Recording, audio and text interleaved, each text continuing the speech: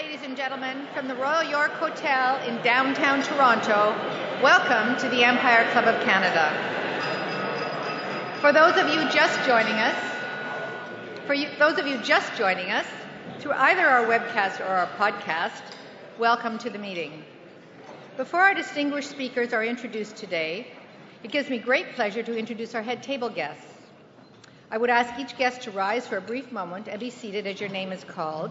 And please refrain from applauding until all the head table guests have been introduced, because as you can see, it's a rather large head table. So from the far left, Mr. William White, Chairman, IBK Capital Corporation, Director, Empire Club of Canada.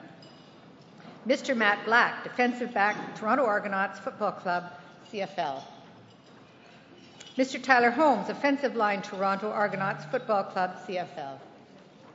Mr. Joe Heinzer, President, Watts, Griffiths and McQuat Limited. Mr. Lance Hooper, President and Chief Executive Officer, Cobalt Blockchain, SARL. Mr. Rodney Thomas, immediate past President, Prospectors and Developers Association of Canada, PDAC. Ms. Jacqueline Lowen, Director, UBS Bank, Canada. Mr. Nick Barishav, President and Chief Executive Officer, BMG Group, Incorporated.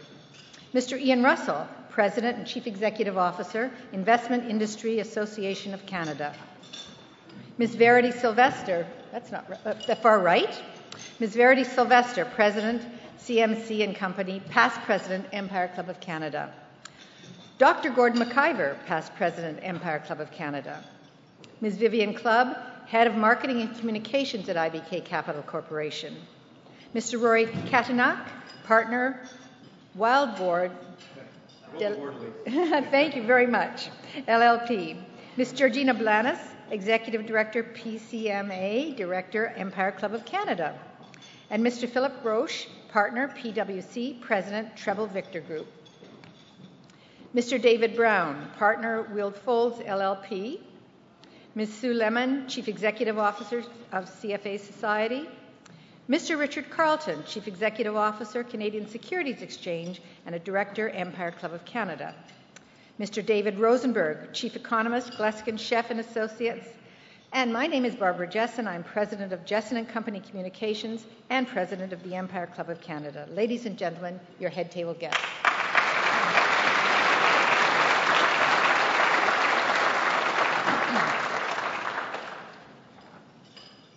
I find it interesting that our speakers today are sharing the podium with the Toronto Argonauts, winners of the 105th Grey Cup.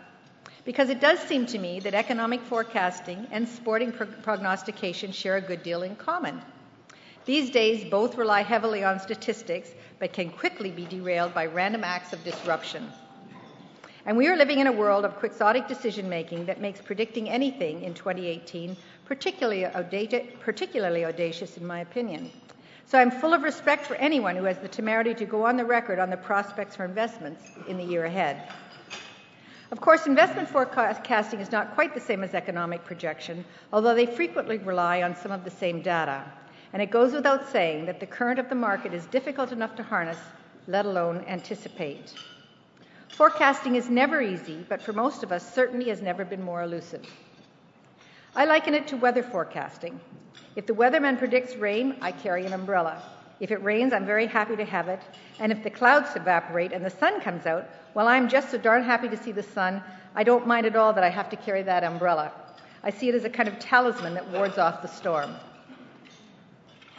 Unfortunately for investment forecasters, they have to rely on human behavior in developing their models. And as pollsters have learned only too dramatically in the past 18 months, human behavior is anything but predictable. And then we have that guy in the White House just south of us. Try to find anything rational about what to expect from him. And of course, the headlines today are rather startling. We have the question of interest rates. Will they go up or will they stay where they are? We have the WTO challenge by our Minister of Trade. And we have the reports of the imminent demise of our NAFTA agreement with the United States. As I was preparing my remarks for lunch today, I received an email, and it went like this. I wonder if you would be interested in an infographic my team and I created about the 8 disasters to prepare for in 2018. including nuclear accidents, EMP attacks, economic collapse, pandemic, and terrorism. When you accept that in the best of times forecasting has its challenges, and then you add in the mercurial political environment of our world today, you will understand why I said at the outset, our speakers today have my full admiration. Anyone trying to put forward a coherent investment strategy in this climate has my attention indeed. With no further delay on my part, we are joined today at our 2018 Investment Outlook Luncheon by Mr. Ian Russell, David Rosenberg, and Nick Bereshef. Mr. Russell is the President and Chief Executive Officer of the Investment Industry Association of Canada, a position he has held since its inauguration in April 2006. Graduating from the University of Western Ontario with an honours degree in economics and business, he has enjoyed a long and successful career in the securities industry. Mr. Rosenberg is the Chief Economist and Strategist at Gluskin Sheff and the former Chief North American Economist at Merrill Lynch. A graduate of our own University of Toronto, he is also the author of Breakfast with Dave, a daily distillation of his economic and financial market insights. Mr. Bereshef is the founder and president and CEO of BMG Group Incorporated, a company dedicated to providing investors with a secure, cost-effective, transparent way to purchase and hold physical bullion. An internationally recognized bullion expert, Nick has written numerous articles on bullion and current market trends that have been published on various news and business websites and appears often in the media. Ladies and gentlemen, please join me in welcoming Mr. Russell to our podium.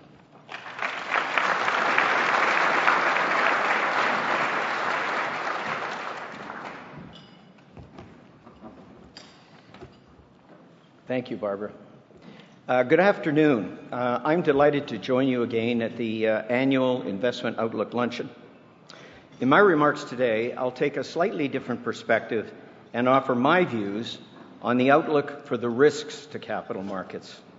And in fact, after listening to Barbara's opening comments about the challenges of forecasting in today's climate, it's perhaps the safest place to be. The consensus forecast this year calls for continued steady, modest economic growth and stable capital markets, both globally and in North America. And you will hear more about all of this later on from our other presenters. But global capital markets are acutely vulnerable to certain risks of disruption and dislocation, whatever the near-term outlook happens to be. The global markets face the threat of market fragmentation, the shortage of liquidity, and the potential of being upturned by a significant shock. I'd like to look at each of these risks in turn. First, the potential for regulatory fragmentation. When individual jurisdictions impose different rules for similar market activities, it interferes with the flow of cross-border capital, resulting in higher costs and market inefficiency to the users and providers of capital. Fragmentation invites a myriad of problems. 1, regulatory arbitrage and unfair competition. 2, fragmentation undermines the ability of financial institutions to conduct business, complicating trade and investment. We have seen what happens when markets fragment. Consider the global over-the-counter derivatives market. The G20 leaders agreed in the wake of the financial crisis in 2009 to improve the integrity of OTC trading, clearing, and reporting. But the regulators failed to coordinate rulemaking with each other. The result? Fragmented markets led to rule duplication and rule overlap for similar types of transactions. Derivatives traders, subject to multiple regulatory regimes, were unable to execute transactions efficiently with foreign counterparties and to clear securities through offshore clearinghouses.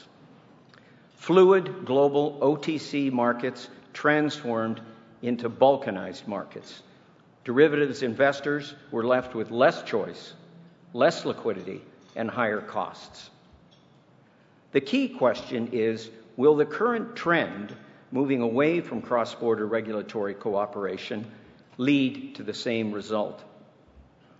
The United States is now engaged in the process of financial deregulation, in marked contrast to most of the rest of the world.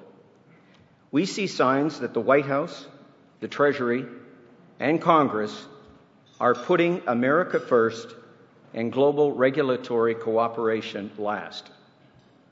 The Treasury has urged U.S. regulatory bodies to try to shape regulatory standards to meet domestic objectives rather than global concerns, the beginning of two distinct regulatory tracks in which the U.S. moves in the opposite direction to its principal trading partners. For example, the Treasury has recommended delaying the domestic implementation of two significant components of the Basel Committee recommendations to promote a more resilient global banking system: provisions to ensure banks have a minimal amount of stable funding, and the review of trading books to reduce potential trading risks. In fact, leading members of Congress have voiced resistance to the Federal Reserve Board involvement in the negotiations on international regulatory standards and the pursuit of global regulatory goals with international organizations, such as the Financial Stability Board and the Basel Committee. Members of Congress have called for a review of global institutions and past agreements in a wide range of areas, from bank capital to insurance to asset management. While we're not likely to see a sweeping overhaul of U.S. financial regulation that was passed in 2010, aspects will certainly be reshaped and softened, such as criteria to determine whether banks are considered systemically important, and as well modifications to the Volcker rule that bans banks from engaging in proprietary trading and saddling taxpayers with potential massive losses. We also see an increase in protectionism. In the post-Brexit world, UK officials have signaled that they may develop a distinct regulatory framework moving financial services regulation away from EU directives and regulations over time. That would increase the potential for regulatory divergence, arbitrage, and renewed financial instability. If the EU mandates trading marketplaces and CCPs to be based in the EU member countries and outside London, that would exacerbate fragmentation. Here in Canada, we took a significant step away from fragmentation by establishing the Cooperative Capital Markets Regulatory System. But the CCMRS encompasses only 5 provinces and 1 territory. A little more than half of the province and territories still remain outside the cooperative regulator. And moreover, it will be at least another year before the CCMRS is operational. Ours remains the only industrialized country lacking a single body to regulate its securities markets.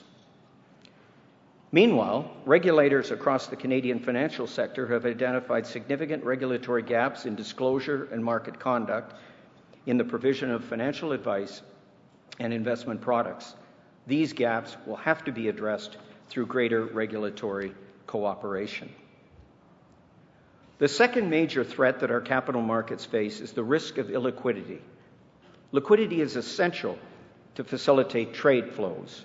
Investors only buy when they are sure they can sell, and they can sell only if there are buyers. The decline in the liquidity in global markets is particularly noticeable in periods of stressed markets, when market makers pull back sharply from dealing activity. The liquidity problem can be traced to various factors, from narrowing dealing spreads to more expensive capital. Weak liquidity is a serious risk to markets, as it results in less efficient pricing of the new offerings of securities and also leaves markets more vulnerable to external shocks. The third threat we face is the increased risk of sudden shocks to the financial system and our ability to respond to them. Our financial markets are especially vulnerable because of the growth in exchange-traded funds. Increasingly, investors are putting their money in diversified indexed funds, in effect, buying the market rather than individual companies, to reduce costs and preserve capital. Increasingly, large institutional funds and asset managers are also investing in ETFs. According to Bank of America Merrill Lynch, ETFs now make up 1/4 of U.S. stock trading volume and 3/4 of traded single stocks. 5 years ago, ETFs accounted for just 1/6 of U.S. stock trading volume. Meanwhile, the percentage of equity mutual fund assets jumped from 19% in 2009 to 37% in 2017, according to the Bank of America. While the figures are not as high in Canada, increasingly what we have is a market of markets rather than a market of individual companies. The large, concentrated holdings of index-linked products, either at ETFs or mutual funds, in both individual and institutional portfolios, are vulnerable to asset price declines synchronized right across the marketplace and highly exposed to external shocks from macro factors such as rising inflation rates, change in the direction of monetary policy, or a major geopolitical event. The consequent downward asset price adjustment could be faster, more correlated, and more intense than adjustments in markets driven by more fundamental factors. The potential is there for an unprecedented herd mentality, leaving market makers with limited scope to absorb panic selling. Another potential shock comes from the lack of cyber resilience or proper cyber defense. The increased sophistication and frequency of cyber attacks not only cause financial loss and breach of confidentiality, but interfere with trading venues and capital markets activity. That risk is amplified by the significant outsourcing by investment dealers and asset managers to enhance efficiencies, compensate for scale, and reduce costs. Firms' standards of financial integrity and cyber security may not be matched by these third-party vendors. So how do we guard against all these risks? Well, one, we need better regulatory coordination. Regulators from different capital markets and jurisdictions need to coordinate more effectively with each other across borders. And we see some positive examples of this. Regulators around the world, including Canadian regulators, are focusing on increasing the cyber resilience of the financial systems. IOSCO plans to undertake a comprehensive study of cyber outsourcing of services and related risks and develop a template for due diligence and oversight to manage risk. The Financial Stability Board is developing a work plan to address weak corporate governance of financial institutions. Regulators within a particular country or jurisdiction also need to cooperate and coordinate with each other across the domestic financial sector involving insurance, banking, and securities firms. In Canada, we have seen two positive examples of this.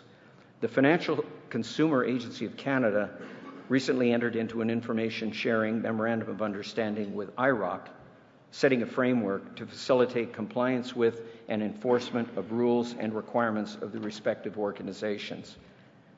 This formal cooperation suggests a more active rulemaking and requirement regime at the FCAC. This rulemaking, in return, will require greater interaction between the bank and securities regulators.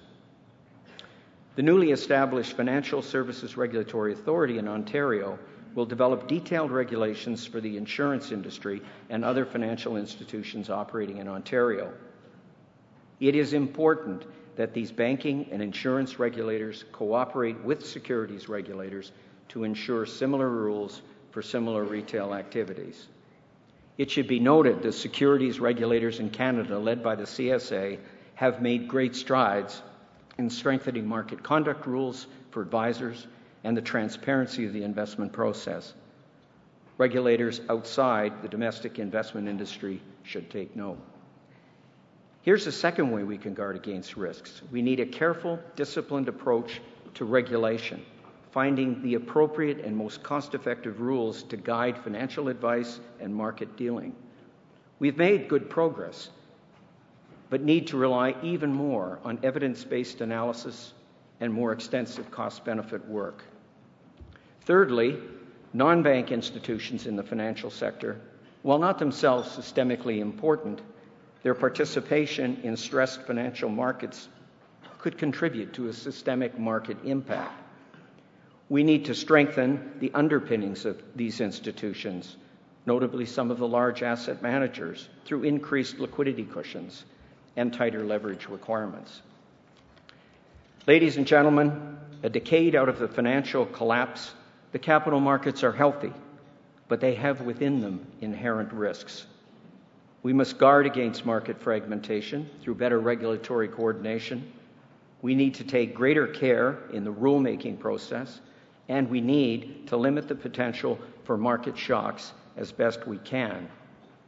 The risks are there. We must be mindful of them, and we must address them. Thank you.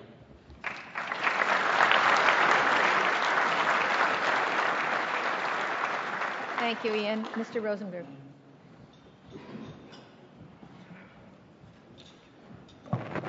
Well, Happy New Year, everybody.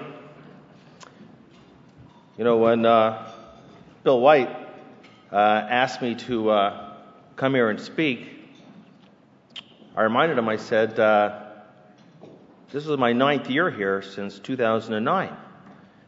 And he said, Rosenberg, we're going to keep on inviting you back till you get it right. So I want to see if anybody in the room can match that level of job security. But I mean, I believe in second chances, but 9, I mean, that's a real stretch. Let's get into the theme for 2018. You know, when the economists and the analysts and the strategists are all thinking about their thematic for the following year, and we're struggling to come up with the headline-grabbing title, you know, there's an old refrain that when in doubt, resort to the Chinese zodiac. So that's what I did. And I went to the year of the dog. Let's hope that it's just a mild bark and not a bite. But I actually find it interesting because the last time it was a canine was in 2006. And if you remember, that was the last full year of the cycle that, of course, everybody thought was never going to end. And I was standing at the top of the mountain, barking, take risk off the table, time for capital preservation. And no, there is nobody out there that's going to be able to time it for you, but understand where you are in the cycle. So it's the year of the dog, and this dog needs some training, otherwise known as some late cycle training. And that's what we're going to be talking about. Now, as I was developing this thematic, I was thinking to myself, you know, especially after the year that we just had, you know what the wise investment sages would be saying right now? I mean, no matter where you look last year, FANG stocks, other growth stocks, emerging market stocks, corporate bonds, precious metals. I would put Bitcoin on here, but it would blow up the slide. It was only up 1,400%, but now there's helium coming out of that bubble. But take a look at the asset class that actually performed the worst, which is global bonds, generated a 7.5% total return last year. I mean, bonds generated an equity-like return. But last year is very unusual. It's telling you something about all this liquidity sloshing around the globe. But here's my forecast. I'll give you my forecast. It's not numerical, but I will say this. This is a one-in-century event. Therefore, in the year of the dog, when we redraw these bars 12 months from now, they're going to look a lot different. I don't think that needs a disclaimer. But I was thinking about, you know, what were the great sages going to say about this environment? And so I thought, well, you know, last year I talked a lot about Donald Trump, but it's my only slide on Trump this year, thankfully. But I thought, why not? Why wouldn't we ask the stable genius what he thinks? So September 2016, he actually tweets, "We are in a big, fat, ugly bubble, and we better be awfully careful." When the Dow was 7,000 points lower than it is today. So that was a big, fat, ugly bubble. So what is it today, Mr. President? Like is it a hot air balloon? You tell me. But maybe we should actually dig a little deeper, right, to the real mental giants in this business to really make sure that we are grounded after this phenomenal risk appetite year that we came off of. Benjamin Graham, while enthusiasm may be necessary for great accomplishments elsewhere, on Wall Street it almost invariably leads to disaster. Remember the word enthusiasm. What about the Oracle? Be fearful when others are greedy. Be greedy when others are fearful. You know, it sounds pretty glib, right? But this is wash, rinse, repeat right now at this stage of the cycle. The other one from Warren Buffett, because these were tied, was what we learned from history is that people don't learn from history. I mean, how great is that? What about Baron Nathan Rothschild? This is great. At the peak, he was only worth $35 billion. And that was back in the 1800s. I never buy at the bottom, and I always sell too soon. How pithy is that? I never wait for the peak. I never bought at the bottom. I never wait for the peak. And really, when you think about the successful people in this business of investing, they're the ones that really play the middle 60% of the cycle. And I'll show you that we are well past the 60% of the cycle. Sir John Templeton, bull markets are born on pessimism, grow on skepticism, mature on optimism, and die on euphoria. So we heard two E words, enthusiasm and euphoria. And then you map this out in the investment cycle. You know, when I spoke here in 2009, we were somewhere, down on the bottom on the right, close to depression, but coming off the lows. Where are we today? Well, we're somewhere on the left side of that chart, somewhere between enthusiasm and exhilaration. I'm not saying we're quite at the euphoric state yet, but we're getting there. So the operative word is to invest accordingly. Now, I don't know how this quote got in here. That's just an insult from... But John Kenneth Galbraith was, after all, an economist, so I guess a little self-deprecating humor. The only function of economic forecasting is to make astrology look respectable. I think that we had an umbrella. It's basically more like that God made economists to make weathermen feel good about themselves. That's basically the way we would say it today. But there's another economist, Herb Stein, Ben Stein's father. You remember Ben Stein, right? Remember? Bueller? So his father was actually Richard Nixon's economist back in the 70s. Don't hold that against him. He was really a brilliant man. If something cannot go on forever, it will stop. Okay? And what could be more obvious than that? So what we want to talk about is not so much about numerical forecasts. We could talk about where I think the Canadian dollar is going. I'm not going to give you a point forecast. If I didn't like the Canadian dollar at 129, I sure don't like it at 124, and we can talk about interest rates. There's no question that the short end of the yield curve is going to drift higher in the coming year. Canada will feel part of that from the U.S., no matter what the Bank Canada does. But let's talk about what's happening from 30,000 feet up in the air. So it's not about numerical forecasts, which economists give you, which are meaningless. It's really about how we're going to invest in the next, say, 12 to 24 months. So I think it's imperative that we understand where we are in the cycle. I showed you the exuberance in the investment cycle. Is it matching what we're seeing in the economic cycle? So what are these bars? They're very simple. These bars are the length of the expansions going back, well, my Lord, I got them back to Ulysses Grant. I got data back to the 1860s. And a typical economic expansion is 40 months. Now people will say, well, why would you go back to the Civil War? The economy is so much different. Okay, I will admit that. So go back to the post-World War II experience. A typical normal, the average is the norm. Norm is normal. The average expansion is 60 months. That's typical. As we stand here today, or as you sit here today, the expansion is 103 months old. It makes it to May. It'll be the second longest ever. And of course, the pushback is, expansions, they don't die of old age. I know that, but they die. Expansions die, recessions die, bear markets die, bull markets die. It's just the cycle. This is actually very abnormal that we are in the 103rd month. The question is, how much longer are we going to go? People say, well, we don't die of old age. I said, I know that. We usually die at the hands of the central bank. I'll get into that in a second. More the Fed than the Bank of Canada. But they call economics the dismal science. And do you know why? You have to flip it on its head. Right? You have to flip it on its head. So much of the economic data for investors are contrary indicators. So let's take a look at consumer confidence. You see this chart here? This is actually absolutely fascinating. So take a look. Do you see when consumer confidence is at a peak, recession is usually a year away? How do you like that? And when you're at the bottom, the recession is about to end. Well, why is that? Well, because at the peak of consumer confidence, it's like there's no more pent-up demand. It's like you had the 5-course meal, you can't stomach the creme brulee. You basically have already oversaturated yourself with all the purchases of consumer durables over the course of the past 5, 6, 7 years. And exactly the opposite, right at the bottom. You've starved yourself. You haven't taken the family out for dinner. You haven't gone on a vacation. So do you not see how great this indicator is? So when people say, oh, well, consumer confidence is so great, I'm saying, yeah, not only is it great, it's actually at a peak. What does that mean when it comes time to investing your money? You know, look, it's like the optimist and the pessimist. They meet for a coffee. The optimist says, things can't possibly get any better. And the pessimist says, I think you're right. And that's exactly what this chart is attempting to show.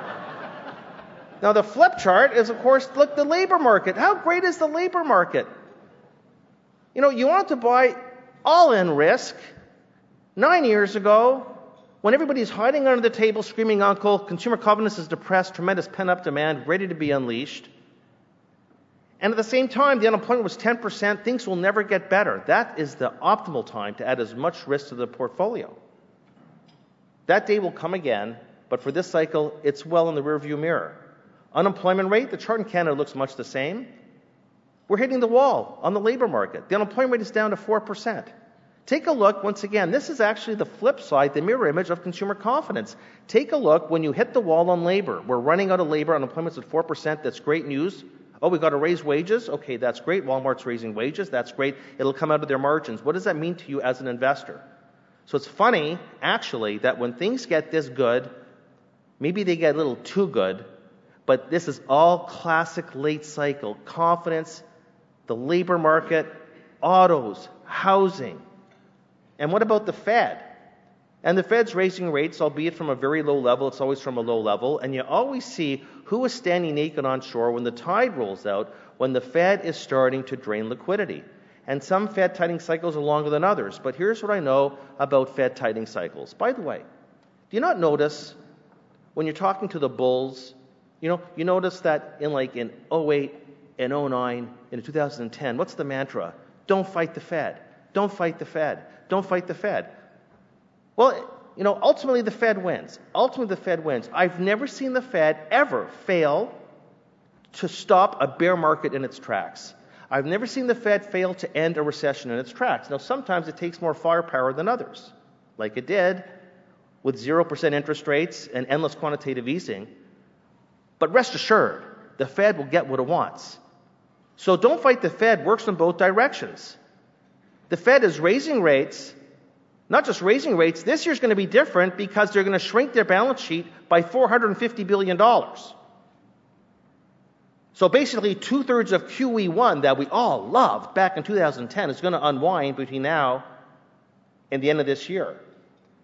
But I'm just putting on my historian hat, and I know that in a Fed tightening cycle is not the same as a Fed easing cycle. You want to invest differently in a tightening cycle than an easing cycle. And I don't remember a time historically when we finished a Fed tightening cycle with the economy accelerating. You either go into a soft landing where growth slows and the Fed just knows when to stop in time, or you go into a recession, which, let's face it, is part of the investing and part of the economic landscape. Recessions, expansions, thankfully recessions are short and brief, and expansions typically long and strong, but they are joined at the hip. Now, we've got people out there that are saying, well, this new Fed chairman, Jerome Powell, he's a Janet Yellen clone. I don't know these people, they say this. I see them on CNBC and BNN, and they're thinking, are they just lazy or are they clueless? Basically, go back to the FOMC transcripts. You can get them back to 2012. Powell was definitely no big fan of this bloated Fed balance sheet. He's no big fan, by the way, of the pursuit of a 2% core inflation goal, that the Fed is never going to hit that goal because of technology, demographics, excessive debt. In the interim, they're chasing a core inflation target that they haven't reached in 5 years, they'll never reach, and in the interim, what they've done is they've created inflation, rampant inflation in financial assets.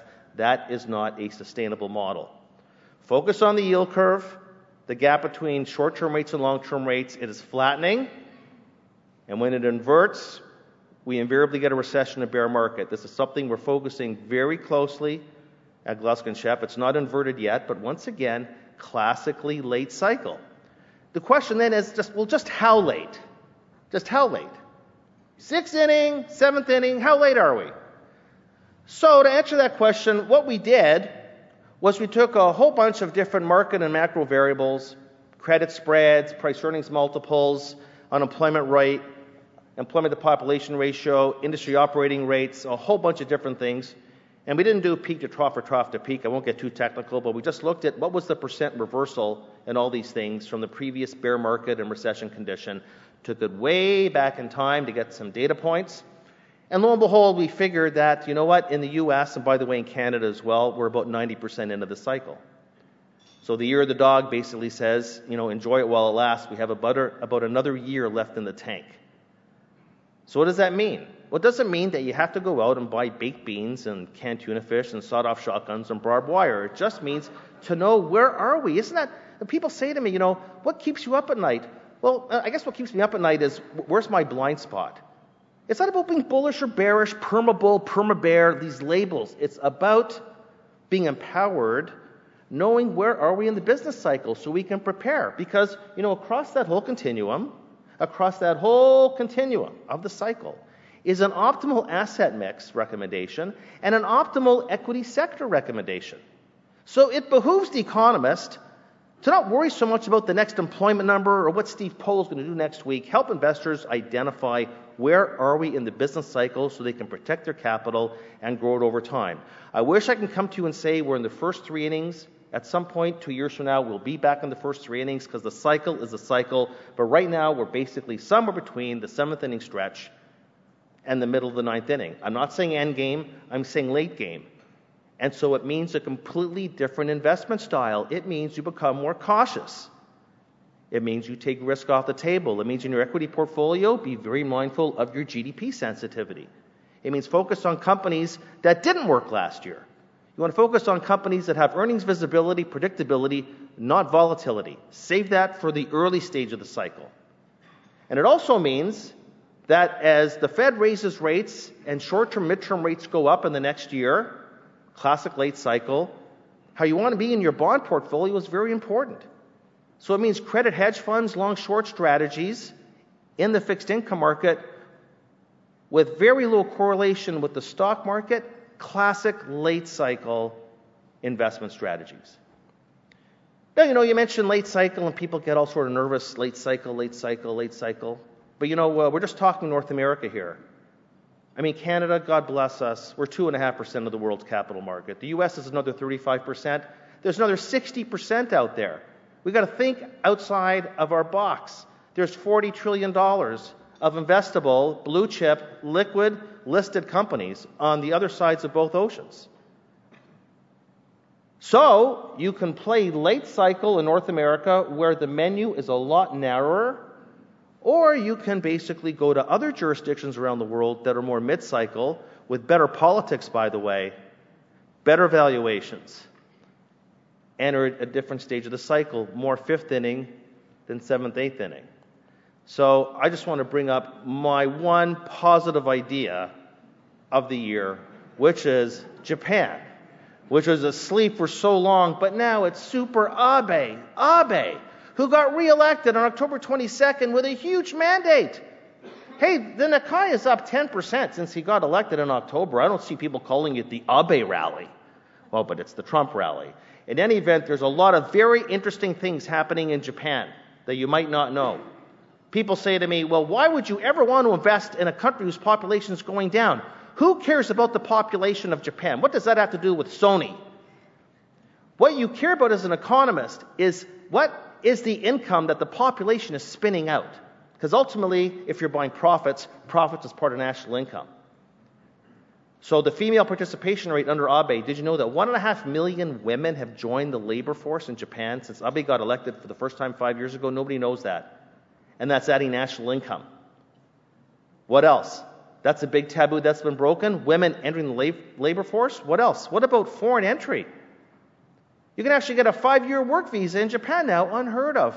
And as H-1B visa applications in the U.S. are down 40%, that's what I was on when I was at Merrill, foreign immigration of labor in Japan is up 7%. I got news for you. They are generating income. And you can see for yourself, 10 quarters in a row of positive growth. They've broken the back of deflation.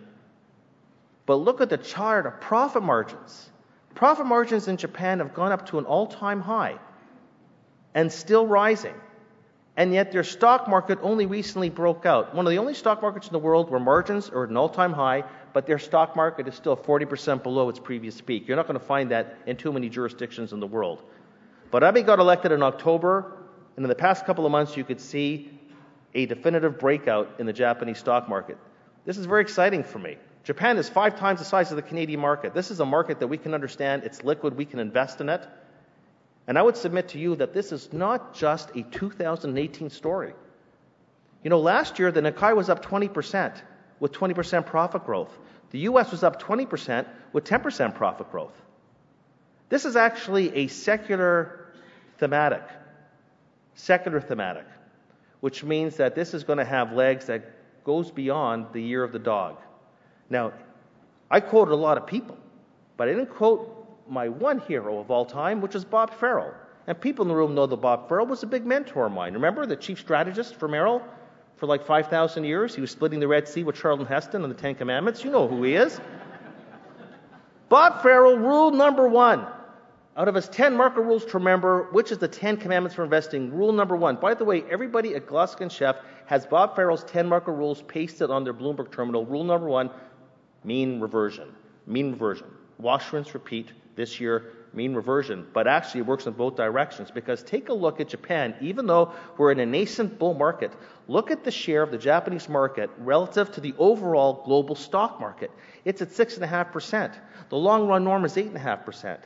So I would submit to you that if this chart mean reverts, that alone will give you 30% upside. I'm not giving a date, but 30% upside to a market that is actually very underowned, underappreciated, and undervalued. That's where you want to be invested. I wrote about this late last year. The National Post picked it up. Top 15 reasons why investors should love Japan. And so for those of you that think that I am a perma bear, when it comes to Japan, I am a perma bull. I love Japan. I was actually hoping we would be served chicken teriyaki today, so I was actually very disappointed. But domo arigato gozaimasu, Happy New Year, and all the best. Thank you.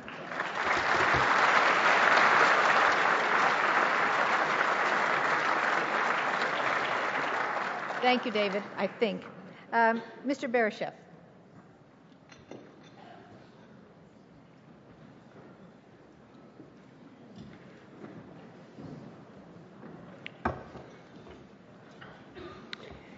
Well, thank you. It's a pleasure to speak once again at the Empire Club. Just like David, but I've only been here 8 times instead of 9.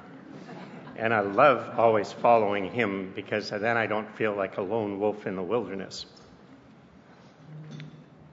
I've always believed that the future price for gold is best understood through long-term, irreversible trends. Today's macro trend changes are part of a looming tectonic shift that started decades ago and is not being adequately reported by the media. So, for example, since 2008 financial crisis, the Bank of International Settlements introduced new banking rules to be implemented by 2019. These rules stipulated that gold bullion held in owned vaults or on an allocated basis can be treated as cash and therefore risk rated as 0. In addition, the U.S. Federal Deposit Insurance Corporation adopted a new rule in August 2012 that also stated gold bullion held in a banking organization's own vault or held in another depository institution's vaults on an allocated basis can be rated as 0% risk.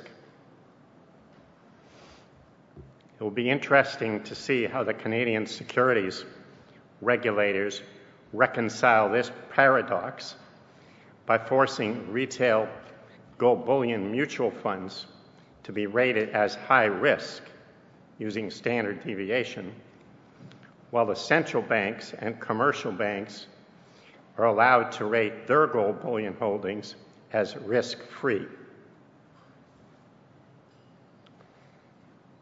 Under the Gold Sharia standard, which was adopted at the end of 2016, Gold trading has now been approved for the 1.9 trillion Islamic finance industry. The other monumental change is the growing importance of the Shanghai Gold Exchange. The contracts on the new exchange will be physically settled and will be traded between bullion banks, refiners, producers, and trading houses. In China, gold is money and is accepted as such by the general population. Gold trading in London, in New York, is really the trading of large quantities of synthetic derivatives, which are completely detached from the physical markets, but which are distorting the price of gold. These derivatives are fractionally backed, with about 99% settled in cash. There is no purchase of physical gold. While the ratio varies, it is typically at least 100 ounces of paper gold for every ounce of physical gold. Synthetic paper gold absorbs demand that would otherwise have flowed into the limited physical supply and resulted in much higher prices. In contrast, the Shanghai Gold Exchange is a physical spot price exchange that requires the seller to actually own the physical gold that they are selling. Now, what a novel idea. Physical delivery is the norm, not the exception. The uncontrolled naked shorting of futures contracts, so prevalent on the COMEX, is not allowed. Sergei Shvetsov, deputy chairman of the Russian Central Bank, recently stated the major gold-producing nations are tired of an international gold price that is determined in synthetic trading, having little to do with the physical gold market. In November 2017, India, Russia, Brazil, and South Africa, which are the major producers and users of gold, have agreed to establish their own gold trading system using their own currencies. This bypasses the US dollar, and implementation will begin in 2018. While the Chinese central bank holdings remain officially at about 1,800 tons, or only 1.5% of their FX reserves, China's true holdings are unknown, as it acquires its gold through its sovereign wealth fund, which does not report its holdings. A Harvard economics professor, Ken Rogoff, who served as an economist for the IMF, has recommended developing countries should sell U.S. treasuries and buy gold up to 10% of international reserves.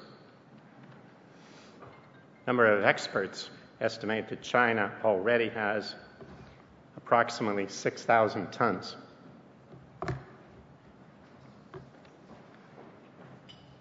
The most important influence in 2018 and beyond is the announcement made in 2017 that China will establish a gold-backed petro-yuan. This will allow oil producers to sell oil to China in yuan and then exchange yuan into gold via the Shanghai Gold Exchange. China is the world's biggest importer of oil, and that means that the price of oil will eventually be set there, like it or not. Pricing oil in yuan will have a huge impact on the exchange value of the yuan, the US dollar, and correspondingly the price of gold. Iran, Russia, Venezuela have already agreed to participate, and we could soon see 5 million barrels a day traded not in US dollars, but in Chinese yuan. Previous attempts to price oil in other currencies were tried by Saddam Hussein and Muammar Gaddafi, and they were disasters for the regime, the leader, and their citizens. However, Russia and China are not the same as Iraq and Libya.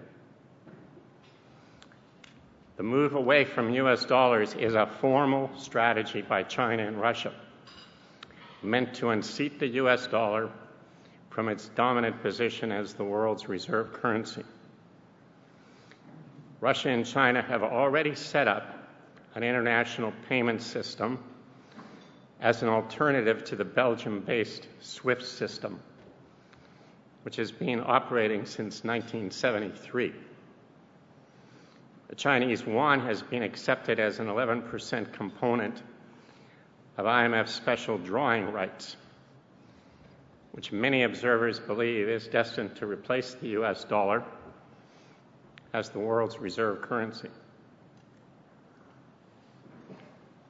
They have also set up the Asian Infrastructure Bank and the New Development Bank in direct competition to the IMF and the World Bank, capitalizing it with an initial $100 billion to be used by BRICS developing countries for infrastructure projects like the massive Silk Road project. All this put together is a massive trend change in the financial epicenter moving from west to east, and a major pressure on the US dollar continuing as the world's reserve currency. Now, ever since I started our first fund in 2002, there have been many conspiracy theories, even books written, about the suppression of the gold and silver price. In the past, these have been dismissed by the mainstream media as conspiracy theories promoted by gold bugs and organizations like GATA. But now it has become evident that the manipulation of the gold price has moved out of the conspiracy realm and into the mainstream. German philosopher Arthur Schopenhauer said that all truth passes through three stages. First, it is ridiculed. Second, it is violently opposed. And third, it is accepted as being self-evident.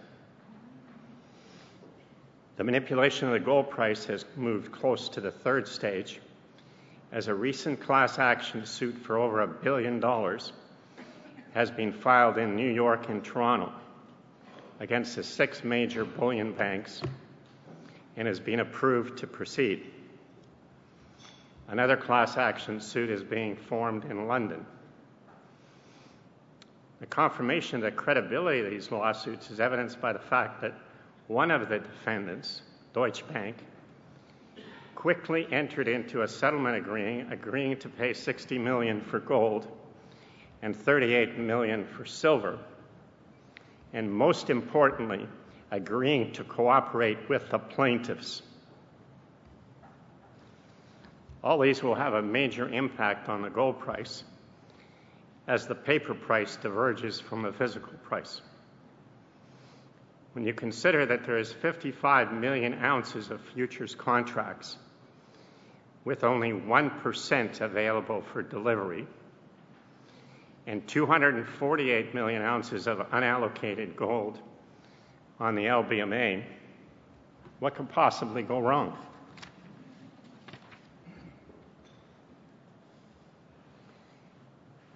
This is a chart showing the registered inventories, and the line on the bottom, which is almost flat, is the amount of physical gold to back those futures contracts.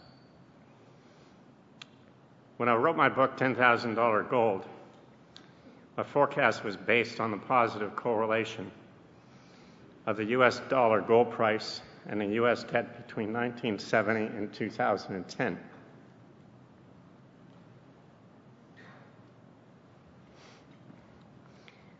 Since then, the rise of US debt has accelerated, but the gold price experienced a puzzling correction that was due to the massive, unexplained naked short sales of COMEX gold. These are just some examples. $2.4 billion in June 17, $2.7 billion in 15, $1.4 billion in 14, $2.1 billion in 13, and $21 billion in 13. This is in a short space of time, often after closing, when there are no participants present in the market. No legitimate trader would ever do this. Draw your own conclusions as to how legitimate this is. Today, to normalize the relationship between the U.S. debt and gold should be $1,900 per ounce.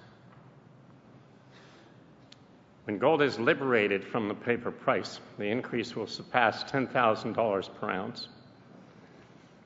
Now, while most people find this incredulous, one only has to consider the relative amount of paper, financial assets to physical gold, and mine supply to appreciate how realistic this is. There's about $294 trillion of global financial assets consisting of equities, bonds, and mortgages. All of the gold ever mined in history is 187,000 tons, equal to about 8.5 trillion. ETFs purportedly hold 42 tons of gold. However, this gold is double counted, as it has been leased from central banks by authorized participants, and as counterparty claims against these holdings. When you eliminate religious artifacts, jewelry, and central bank gold, it leaves only about 40,000 tons of gold bullion, equal to about $1.8 trillion. This is how the breakout looks. Annual mine supply is about 2,800 tons and has been in decline since peaking in 2016. And it's projected that it will decline by 76% by 2029. New mines take about 19 and a half years to get into production. And no new major discoveries over 3 million ounces have been made since 2009.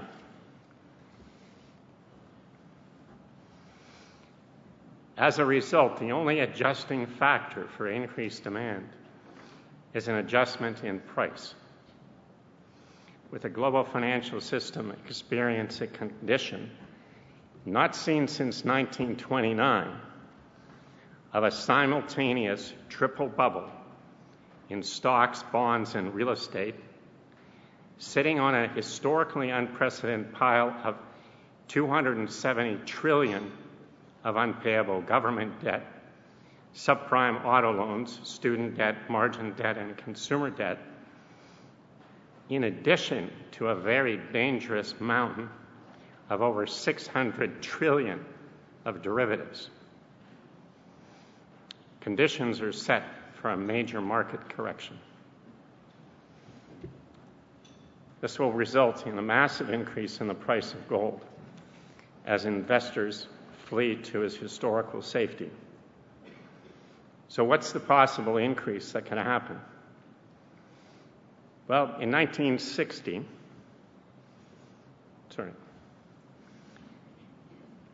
most investors in financial institutions held about 5% of their portfolios in gold. Today, individuals and investors hold less than 0.5%. If global investors reallocated just 5% of their financial assets to gold, that would be $14.7 trillion of increased demand trying to purchase less than $1.8 trillion of privately held gold. the current price would have to rise by at least eightfold to $10,560 per ounce. However, there's far less than 1.8 trillion of above-ground bullion because most of the privately held gold is owned by the world's wealthiest families for generational wealth preservation and is not likely to be sold at any price. When the shift becomes obvious, it'll be too late to purchase the insurance that gold has offered for over 3,000 years. You can't buy insurance during a hurricane. When doing so, it's important that you buy physical bullion and store it on an allocated insured basis and not any paper proxies or derivatives such as ETFs, futures contracts, or certificates. These proxies can defeat the very purpose of holding bullion, as there is a very high risk that these instruments will fail at exactly the time when you need your gold the most. As I have said before, the best time to plant a tree is 20 years ago. Second best time is today. Thank you.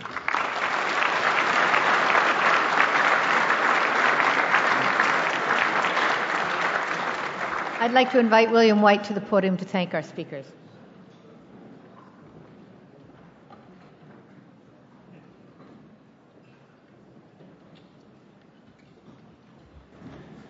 Madam President, distinguished head table guests, fellow members and guests of the Empire Club of Canada, I have the pleasure to express our formal thanks to our three key speakers and their firms. Ian Russell, President and Chief Executive Officer of the Investment Industry Association of Canada. David Rosenberg, Chief Economist, Gluskin Sheff and Associates, Inc. Nick Bereshef, President, Chief Executive Officer, Bullion Management Group, Inc. Gentlemen, what you did today, why you did it, and how you did it helps each of us to better understand and embrace the capital markets for this new year. Each of your presentations pointed out how attractive this recent cycle has been, as well as the challenges and the opportunity available in 2018 to all of us investors in this classic late cycle. I would also like to thank the representatives of the Toronto Argonaut Football Club for joining us today, and especially a thank you to Matt Black and Tyler Holmes. They were educating me on blockchain, which, was like great. It made it a lot of fun. Matt Black, of course, is my hero. He intercepted the Calgary Stampeders pass in the last moment of the game to actually end the game with a 27-24 win. And he actually gave our household a great deal of joy because we're wonderful Argo fans. So congratulations on a most successful season and for sharing the Grey Cup with us today. Now, for a number of you who wish to have your photo with this Grey Cup, please do so before you leave. The photographer's down there, and you can stick around as long as you wish. In conclusion, please join me now with a warm and special thank you to Ian Russell, David Rosenberg, Nick Bereshef, the Toronto Argonaut Football Club, Matt Black, and Tyler Holmes.